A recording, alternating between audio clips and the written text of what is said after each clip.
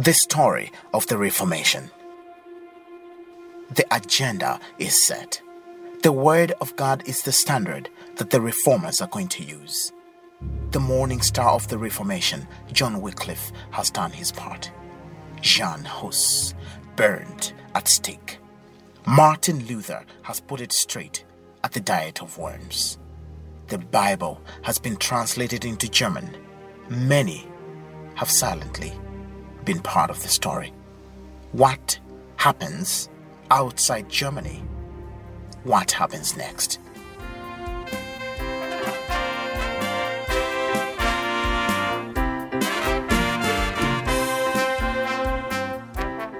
This is All Things Reformed podcast. My name is Z Chunga, again together with Pastor Confex.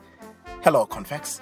Hey Z, before we proceed with today's episode, I would like to make some corrections and clarifications. Very, very important. So in the first episode on the pre-Reformation, and I also repeated this in the last episode on Martin Luther, the Diet of Worms, I said that Jan Hus was condemned to burning at stake at the Council of Constantine. That was incorrect. It was rather at the Council of Constance. The Council of Constance. So I wanted to make that correction. But also in the last episode, again on Luther, at the Diet of Worms, I said that Luther appeared at the Diet of Worms, and I said that the Pope was there. This was not accurate. The Pope was not in attendance at the Diet of Worms, but the Holy Roman Emperor Charles V was in attendance. So I wanted also to make that correction. And also I said that when Luther was kidnapped and was in hiding, he translated the New Testament from Latin to German. Again, that was not correct. He translated it from Greek to German. Another well-known Roman Catholic scholar, Erasmus, had just produced the New Testament in Greek, and Martin Luther used that to translate the New Testament from Greek to German so that people in German could read the New Testament for themselves. Later on, with other friends like Philip Melanchthon, Martin Luther would translate the rest of the Bible. This time it's going to be a team, but for the New Testament he did it himself. And I said that he did it in a very short period of time, maybe a week or two, but actually he did it in about 11 weeks, which makes it about 3 months. So I thought that these are necessary corrections to make, so I wanted to put this up front before we proceed with the next episode. Thank you. Thank you.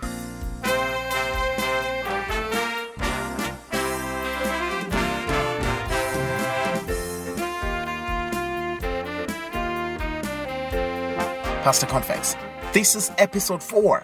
Oh yeah, I can't believe it's already 4. We thank God. I hope it's being of some benefit to you, dear listener. Please give us feedback. We appreciate that. We're taking a storytelling approach, and we're looking at a series on the Reformation. And we started with the pre-Reformation, and this in the 4th episode now, we're looking at the network of the Reformers. Luther was not alone. Yes, very, very true. And again, you see this again and again throughout the history of the church, that God loves to work through people, not in isolation. And usually it's a network, a group of people working together. They might be in different places, but the Lord works through them all. So Luther, even himself in Germany, he's not just alone. There are people behind him that maybe we don't know, we don't read about, but still he had a team behind him, encouraging him, supporting him, and praying for him as well. But also God had other people in other parts of Europe. So in Switzerland, in Zurich, a city there called Zurich, the Lord raised also another man there by the name of Ulrich Zwingli. And Ulrich Zwingli in 1519, that is almost 2 years after Martin Luther nailed his 95 Thesis, and before he was excommunicated from the Roman Catholic Church, Zwingli also comes to the conviction that the church is wrong. Some key things, the teaching on salvation, the gospel and all that is wrong. So he begins to preach biblical truth. Right. And the amazing thing is that, because at this time, in one of these episodes in the past, we had discussed how were things in that time when we say that the gospel was not being preached. So we're saying that sermons would come from Rome already prepared, and the priest would just read them. He doesn't even understand. His heart is not there. His interest is not there. He's just reading disinterestedly through the sermon. And other times they would just have a drama group come in front, perform instead of preaching. So things are very bad. Now, Zwingli realizes there's a need to preach the gospel. And on 1st January 1519, Zwingli stood up and said, beginning from today, I'll preach through the Bible. One book after another, chapter by chapter, verse by verse. And he began to preach. And people were amazed because they had never seen a person preaching from the Bible. They had never heard a person preaching from the Bible. So they were very excited. And when they went back home, they said, can you believe it? Zwingli was preaching from the Bible. And people were amazed. The following Sunday, lots of people gathered to hear Zwingli preaching. And the Lord will use Zwingli as well to bring Reformation to Zurich. But also, the Lord is raising other people. In France, he raises John Calvin.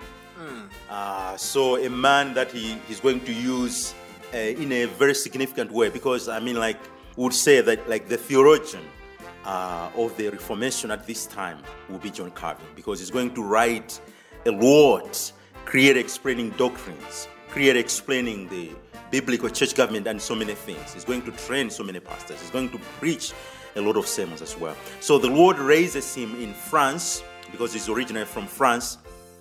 But he speaks there so strongly against some things in the Roman Catholic Church, and he knows that his life is at stake. So he flees from France, and eventually he settles in Geneva, Switzerland, where there is a church there, and John Calvin begins to labor there. He's preaching, he's teaching, and the Lord is going to use his ministry in a great way, and there will be Reformation as well in Geneva, Switzerland.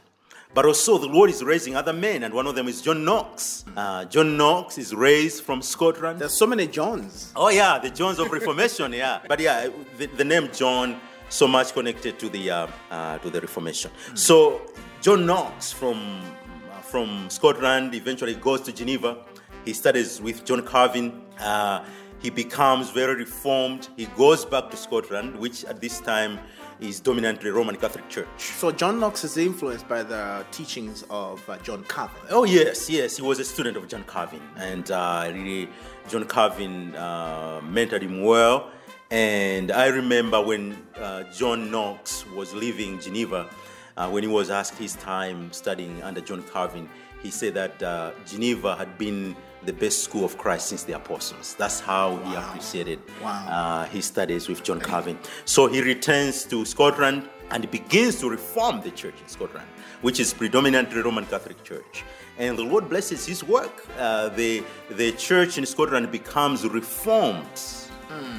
And through the church in Scotland, missionaries are going to be sent to Malawi.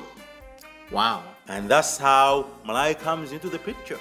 The first missionary, so far as we know, as history is concerned, was David Livingstone. David Livingstone was raised in the Church of Scotland, which is a Presbyterian church, a Reformed church, reformed by God's grace through John Knox. And later on, of course, he's going to leave the Church of Scotland to another church. But that's where he grew up, and he's one of the first missionaries to come to Malawi. Actually, the first one, as far as I know, to bring the gospel to Malawi.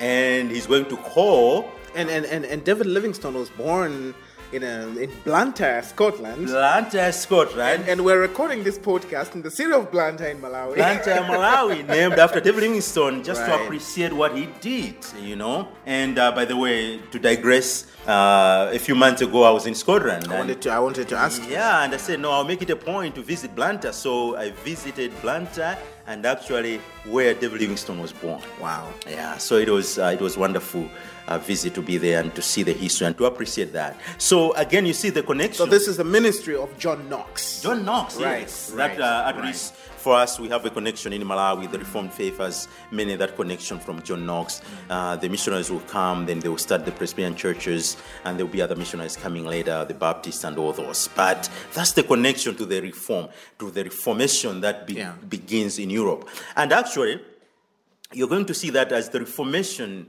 is gaining ground in Europe, one of the things that is coming up is a realization that the church has been called to be a missions church, that they should be sending out missionaries.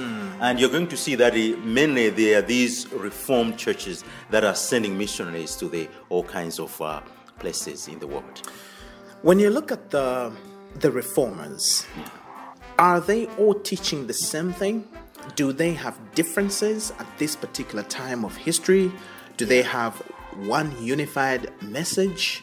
What is going on in terms of the content of their teachings? Yeah, no, that's a very good question. For sure, there will be some variations. Some of the Reformers will want completely to depart from anything to do with the Roman Catholic Church. But most of the Reformers will understand to say, well, it's not everything that is wrong. So Martin Luther, his best friend was Philip Melanchthon. Right. He was mentoring him as well.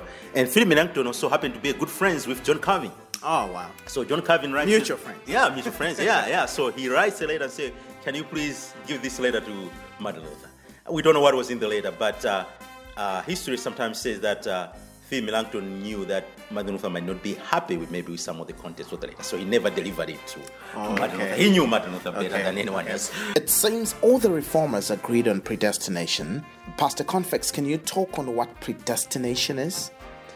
You may also want to proceed to discuss other differences among the Reformers, especially Luther and Calvin. Oh, yes. So predestination, of course, is going to become a key doctrine of the Reformed faith. Basically, what it means is that before the foundation of the earth were laid, as we read in Ephesians chapter number 1, before the Lord created the heavens and the earth, He already chose people to salvation. And this becomes a bit harder because it also means... It means there are some who are not predestined to salvation, but rather have to face God's wrath. Which is hard doctrine, but it is biblical. You see it in the Bible. And John Calvin really wrote a lot about this, and is well known for that as well. And of course, Martin Luther as well will teach predestination, but it might be a different version maybe on the Reformed, because later on when we talk about theology, we talk about the Reformed theology and the Lutheran theology, which again differs at some points of theology. But yeah, that's that as well. And of course, the church government, as I've already said, the church there will be a bit more Roman Catholic, and the Geneva Church, John Calvin, will be more Presbyterian, but also they would differ on the Lord's Supper. A key difference as well on that one. John Calvin will teach that the Lord is present in the Lord's Supper spiritually. Now, coming from the Roman background, the Roman Catholic Church teaches that the Eucharist and the wine that is used in the Eucharist actually turns into the body and blood of Jesus Christ. Becomes the actual blood and actual body. Luther, so this is called transubstantiation. Luther departed a bit from that. He called it consubstantiation. And basically what he said for that, it's difficult to understand, but what it basically means is somehow the body and the blood of Christ is with and within the elements, which is not very much different from the Roman Catholic, but for sure he would say that it's different from the Roman Catholic Church. While John Calvin would say, no, when you're eating that bread, is the bread. It's bread. The wine is the wine. But Christ is present there spiritually. So we take a direction here where we have seen all these reformers, but now we're going to look more in the direction of John Calvin. Yes. Okay. Yes. So Reformed, as I've already said, later on we're going to differentiate between Reformed theology and Lutheran theology. The Lutheran will become Lutherans. They are brothers, they are sisters. There are some doctrines that we agree with them, but also there are others that will differ with them. So the Reformed faith will be more connected, if we are to use that word, more connected to John Calvin than Martin Luther. And next week, a special one on the regulative principle versus the normative principle. That for next week. This also is where we leave it for today. Please email us your thoughts about the program and any questions you may have. You can email us on atreformed@gmail.com.